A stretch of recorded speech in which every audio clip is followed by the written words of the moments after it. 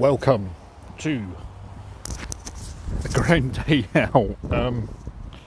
Yeah, it's been a while, hasn't it, since we've done a little bit of a grand day out. You have to excuse all the wind because I'm currently recording outside the cinema. It's a wonderful Thursday afternoon. It's raining, it's dark. And I know what you're all thinking. It's so windy, so I really do apologise in advance for the sound quality of this recording, but I have to talk to you about the film that I've just seen. So I've just come out of seeing Confess Fletch, which is a reboot of, yeah, that's right, those old Chevy Chase films, which itself is based off of a book series from the 1970s. I can't remember who wrote them, so you have to forgive me, I'm doing this rather on the fly. Yeah, I really don't know why no one's talking about Confess Fletch, because it's really fucking good. Honestly, I didn't really know a lot about it going in. I sort of knew, obviously, Chevy Chase had done the Fletch films in the 80s, and they're kind of like whodunits, mysteries and that sort of thing, but this, I want more of these, please. This was really fucking good. You got Jon Hamm playing the lead character of Fletch, and he is such a presence on screen. He's so commanding and it's charismatic. He's so good. So in this film, basically, he comes back home from spending time in Italy to help recover some lost paintings, and he's being framed for murder. Yeah, really good. I don't know why no one's talking about this. It seems like this has got a really limited release. I've got no idea why this my local multiplex, being a Cineworld, is playing it, which is absolutely bonkers. And the fact that nobody is talking about this is, honestly, it absolutely stinks. Because honestly, this film is magnificent. I don't normally go in for whodunits, murder mysteries. I think that's more of a kind of a matte kind of thing, but yeah, really enjoyed this. Kind of shook up the formula a little bit, had us guessing along the way. Lots of jet setting. The soundtrack as well, oh my god, the soundtrack is kind of a throwback to classic noir big band kind of investigation sort of films like that. Really enjoyed this. If they want to make more of these, I would be fine with that. What I did read was quite interesting, was that actually to get them to come back and do reshoots, Jon Hamm actually gave back some of his money for reshoots and stuff, for like 3 days extra filming or whatever, so that's quite cool. So you can tell kind of everyone involved it's a real passion project. So it's directed by Greg Mottola, who I only really knew for films like Superbad and Adventureland. Yeah, that Michael Cera, I think it was Michael Cera thing. Anyway, so it's kind of a comedic thing throughout, but it's not so really in your face, gross out, crass humour like big veiny triumphant dicks and stuff. It's really subtle. Direction, absolutely fantastic. Like I said, the script is tight, really tight. You know exactly what's going on, who the players are and everything else. Oh, it's just so good. If you get a chance to see Fletch, you Confess Fletch, you need to see it. I'm kind of right now where I'm kind of curious about the Chevy Chase films, but I don't think they're going to stand up in comparison to this, because this was just wow, so good. So yeah, definitely get on that. I would imagine, because it's a Miramax, which is Paramount, I imagine it's probably going to be on Paramount Plus or whatever their streaming service is called in the next kind of couple of months or so. If you get a chance to see it, definitely do watch it, even if you do end up taking out a free trial for Paramount Plus and watching it. It's so refreshing to see something quite different on the big screen. And again, why it didn't get a wide release, I will never know, because honestly, the fact that Glass Onion, the Rian Johnson's new murder mystery, can get a big screen like preview, and this didn't, it got such a limited release, just honestly it boggles the mind, especially with such like a big talent like Jon Hamm kind of on board as well. So yeah, highly recommend, definitely go check that out. So I think what we're going to do now is I'm going to go have some food because I am absolutely starving because I haven't eaten and it's like 4:30. I'm going to do that and I am going to go see the menu. Quite looking forward to that. Again, wasn't really sold on the trailers initially, but when it kind of got to the twist in the trailers and stuff, I was like, oh, so I'm going to go see that. So I'll talk to you in a bit. Well, I'll be. That is film 2 of 2 today that I have really, really enjoyed. So, as I said before, I've just come out of seeing the menu. I didn't really know what to expect going in. I kind of expected high concept drama with lashings of blood and guts, and I got that, but it was a lot deeper than I thought it was going to be as well. So you've got Ralph Fiennes on screen playing the titular chef of this kind of restaurant on its own island, serving these high wealthy clientele who basically are pretentious as fucky snobs. Definitely the opposite of kind of me, who just wants to sit down with a nice cheeseburger or a greasy pizza or whatever. And they're kind of invited to taste this menu, and not is all it seems. So what I really liked about the film, not only was it a really, really nice, like, thoughtful kind of drama with lashings of violence and stuff, but it's got this really dark, sardonic humour underneath it, which kind of elevated it. And I gotta say as well, oh man, that food looks so delicious. Didn't know what half it was, but man, that looked delicious, and I would probably eat it. I don't think I'd be paying all that money, but I would definitely eat it nonetheless. But yeah, Ralph Fiennes on the screen is menacing, and there's more to his character than he's letting on, and it's really multi-layered kind of performance he's putting in. You've got Anya Taylor-Joy as well as like the no-nonsense kind of folly who's kind of been brought to this island unwittingly to experience this food, who doesn't necessarily get it. So that kind of very, very strong performance there as well. All the performances in the film are outstanding. And as well, like I said, the shots for the food is like food porn. You know, those like British Marks and Spencer's adverts. This isn't just whatever food. Think of that, but on a grander scale and more pretentious. with a big blockbuster kind of budget behind it, mid-range, low budget thing. Yeah, very, very worth seeking out. I'm definitely going to be seeking out more of the director's work, because if he can make food look that good, I want to know what else he can make look good.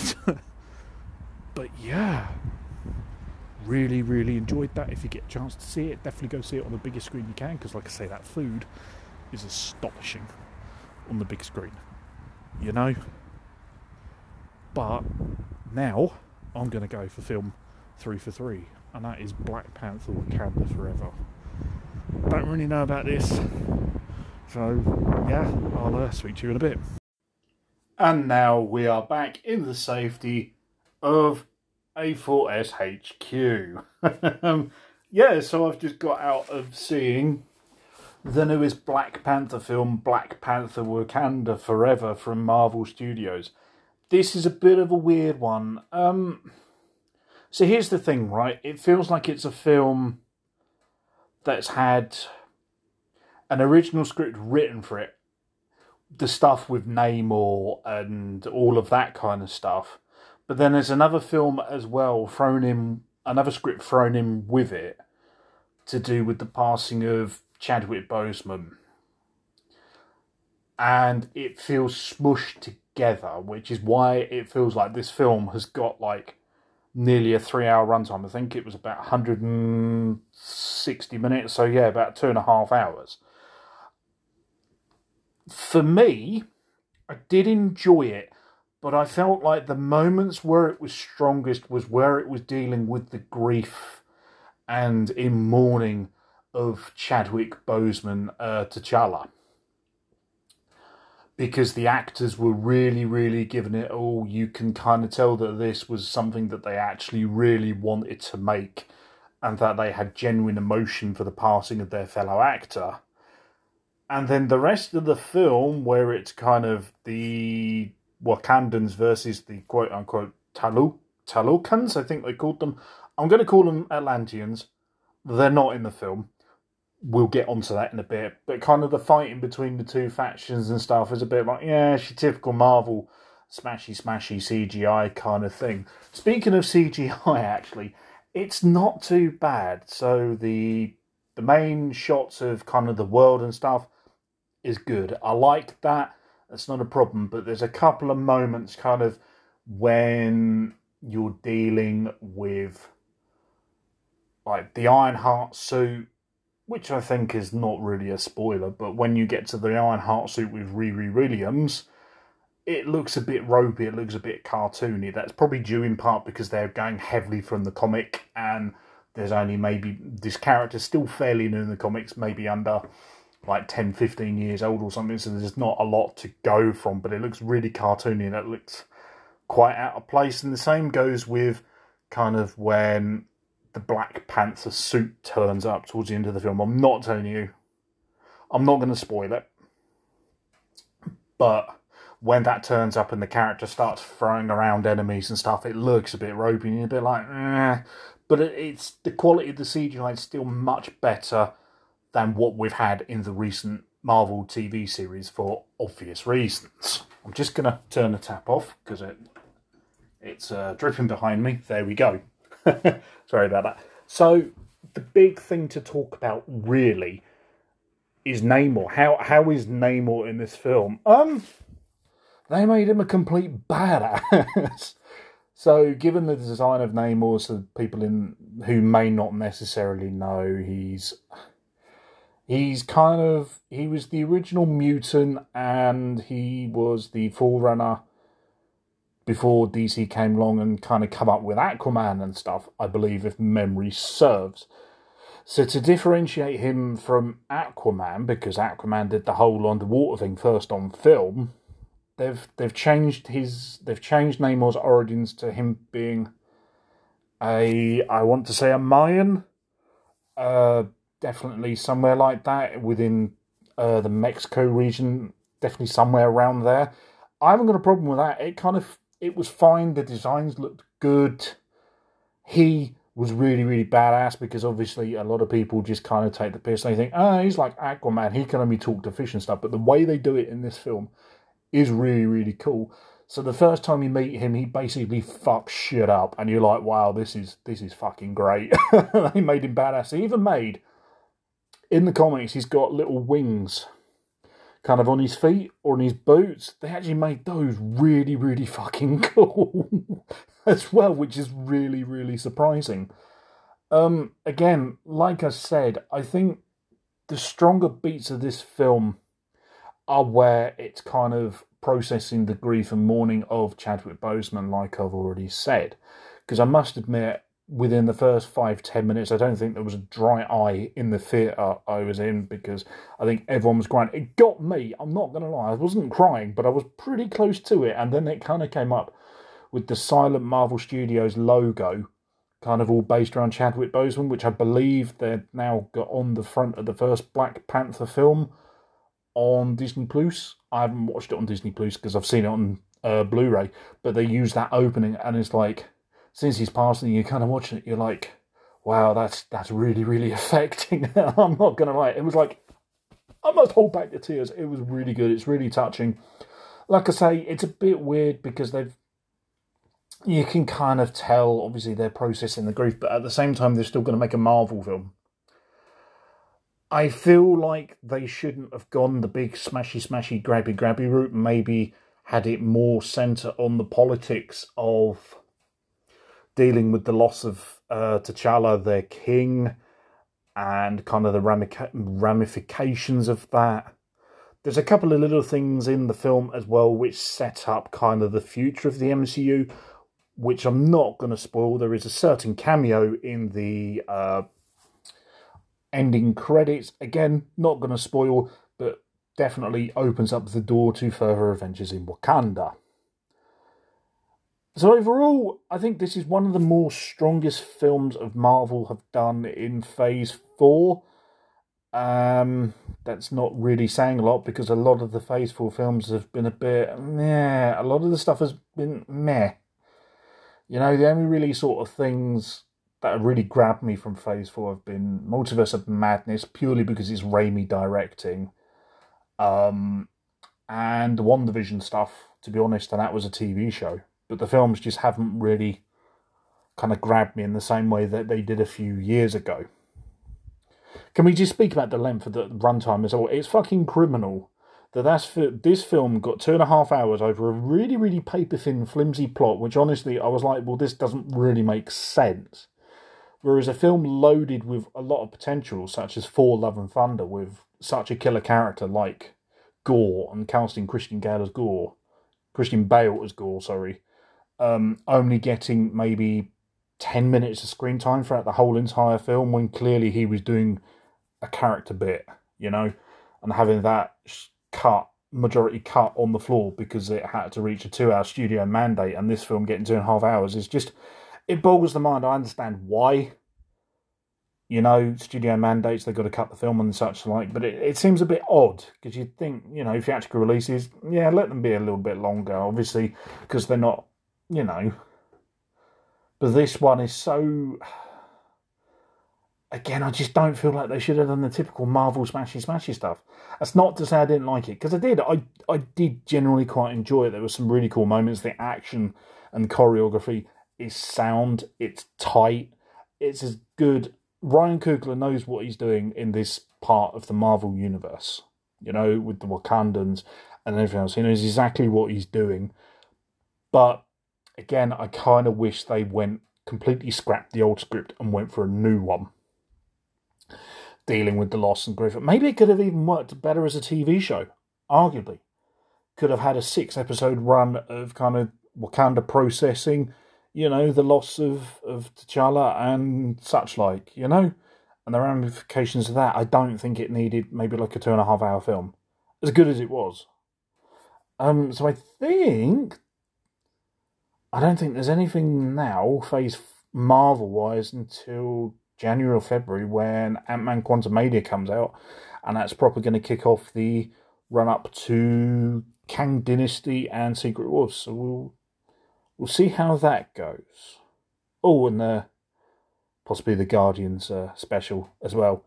It'll be tacked on the end here if I've watched it or not by the time this goes out, but we'll see. We will see. It is now Sunday. Yeah, it turns out that the Guardians of the Galaxy holiday special is actually on Disney Plus right now. So I sat down yesterday afternoon and I watched it. It's a 45-minute short, and it's a double header of basically Mantis and Drax trying to find the ultimate Christmas present for Peter Quill, Star-Lord. Yeah, I really, really enjoyed it. It was daft. It was silly. There was a lot of... It was nice to watch something Marvel that didn't have a villain, but still had links to the larger universe as a whole. So that was quite cool. I would imagine it will probably go in yearly rotation now, because it was that much fun. I think if you're expecting something a bit more from it, you're not going to get that. Again, there's not going to be any spoilers, but kind of introduction of a certain character has got me very excited for Volume 3, when that's out next year, and the potential ways they could go about it, because this is now technically the close of Phase 4, going into Phase 5, which kicks off next February with Ant-Man Quantumania, or whatever it's called. I don't know. But yeah, really, really enjoyed it. Lovely, really nice bit of feel-good TV, I suppose, or short, whatever you want to call it. You can tell there was a lot of kind of love put into it. because of all the references to other Christmas like shows and stuff. But yeah, must admit I did watch it and I was ready for Christmas. And problem is it's November. But yeah, really enjoyed that. I would like more of those, to be honest. More of the Marvel special presentations, please, because they are very much self-contained, their own thing, and they can do pretty much what they like without having to link back to the larger Marvel Cinematic Universe as a whole. See, I'd rather prefer those as opposed to long extended TV series that are either kind of too short or they're too long and kind of got no point with it. Just give me a 45-minute to an hour, like, short. I'm good with it, especially if you want to introduce more weird and wonderful concepts that won't necessarily fit in a film or what have you. But yeah, really enjoyed it. Let's say I'm perfectly primed now for Volume 3 next year, and I think that's gonna be it for this grand day out. Oh, that's what I was going to ask you, people who are listening right now, because Twitter seems to be blocking all of the algorithms and everything. There's going to be two things I want to ask you. The first thing is, I'm thinking about doing an alternative Christmas music episode. Have you basically anything that isn't what we hear year in, year out? Have you got anything you want me to have a listen to? Possibly? Get in contact. Twitter, Facebook, email, you know the places by now. Other thing is as well, we're slowly going to be getting ready for our 3rd anniversary celebrations. Or is it 4th? 3rd or 4th? Can't remember now. It's been a long time. Anyway, I'm going to be looking for questions for a Q&A. So, again, Facebook, Twitter, get all those in now. And email as well. Get them in now. And we can start sort of filtering through and such like, because again, the algorithms of these social media websites are just absolutely killing us at the moment. But there you go, alas. Anyway, that's been a grand day out. I'll see you next time for a proper episode with a bit of luck. Fingers crossed, touch wood.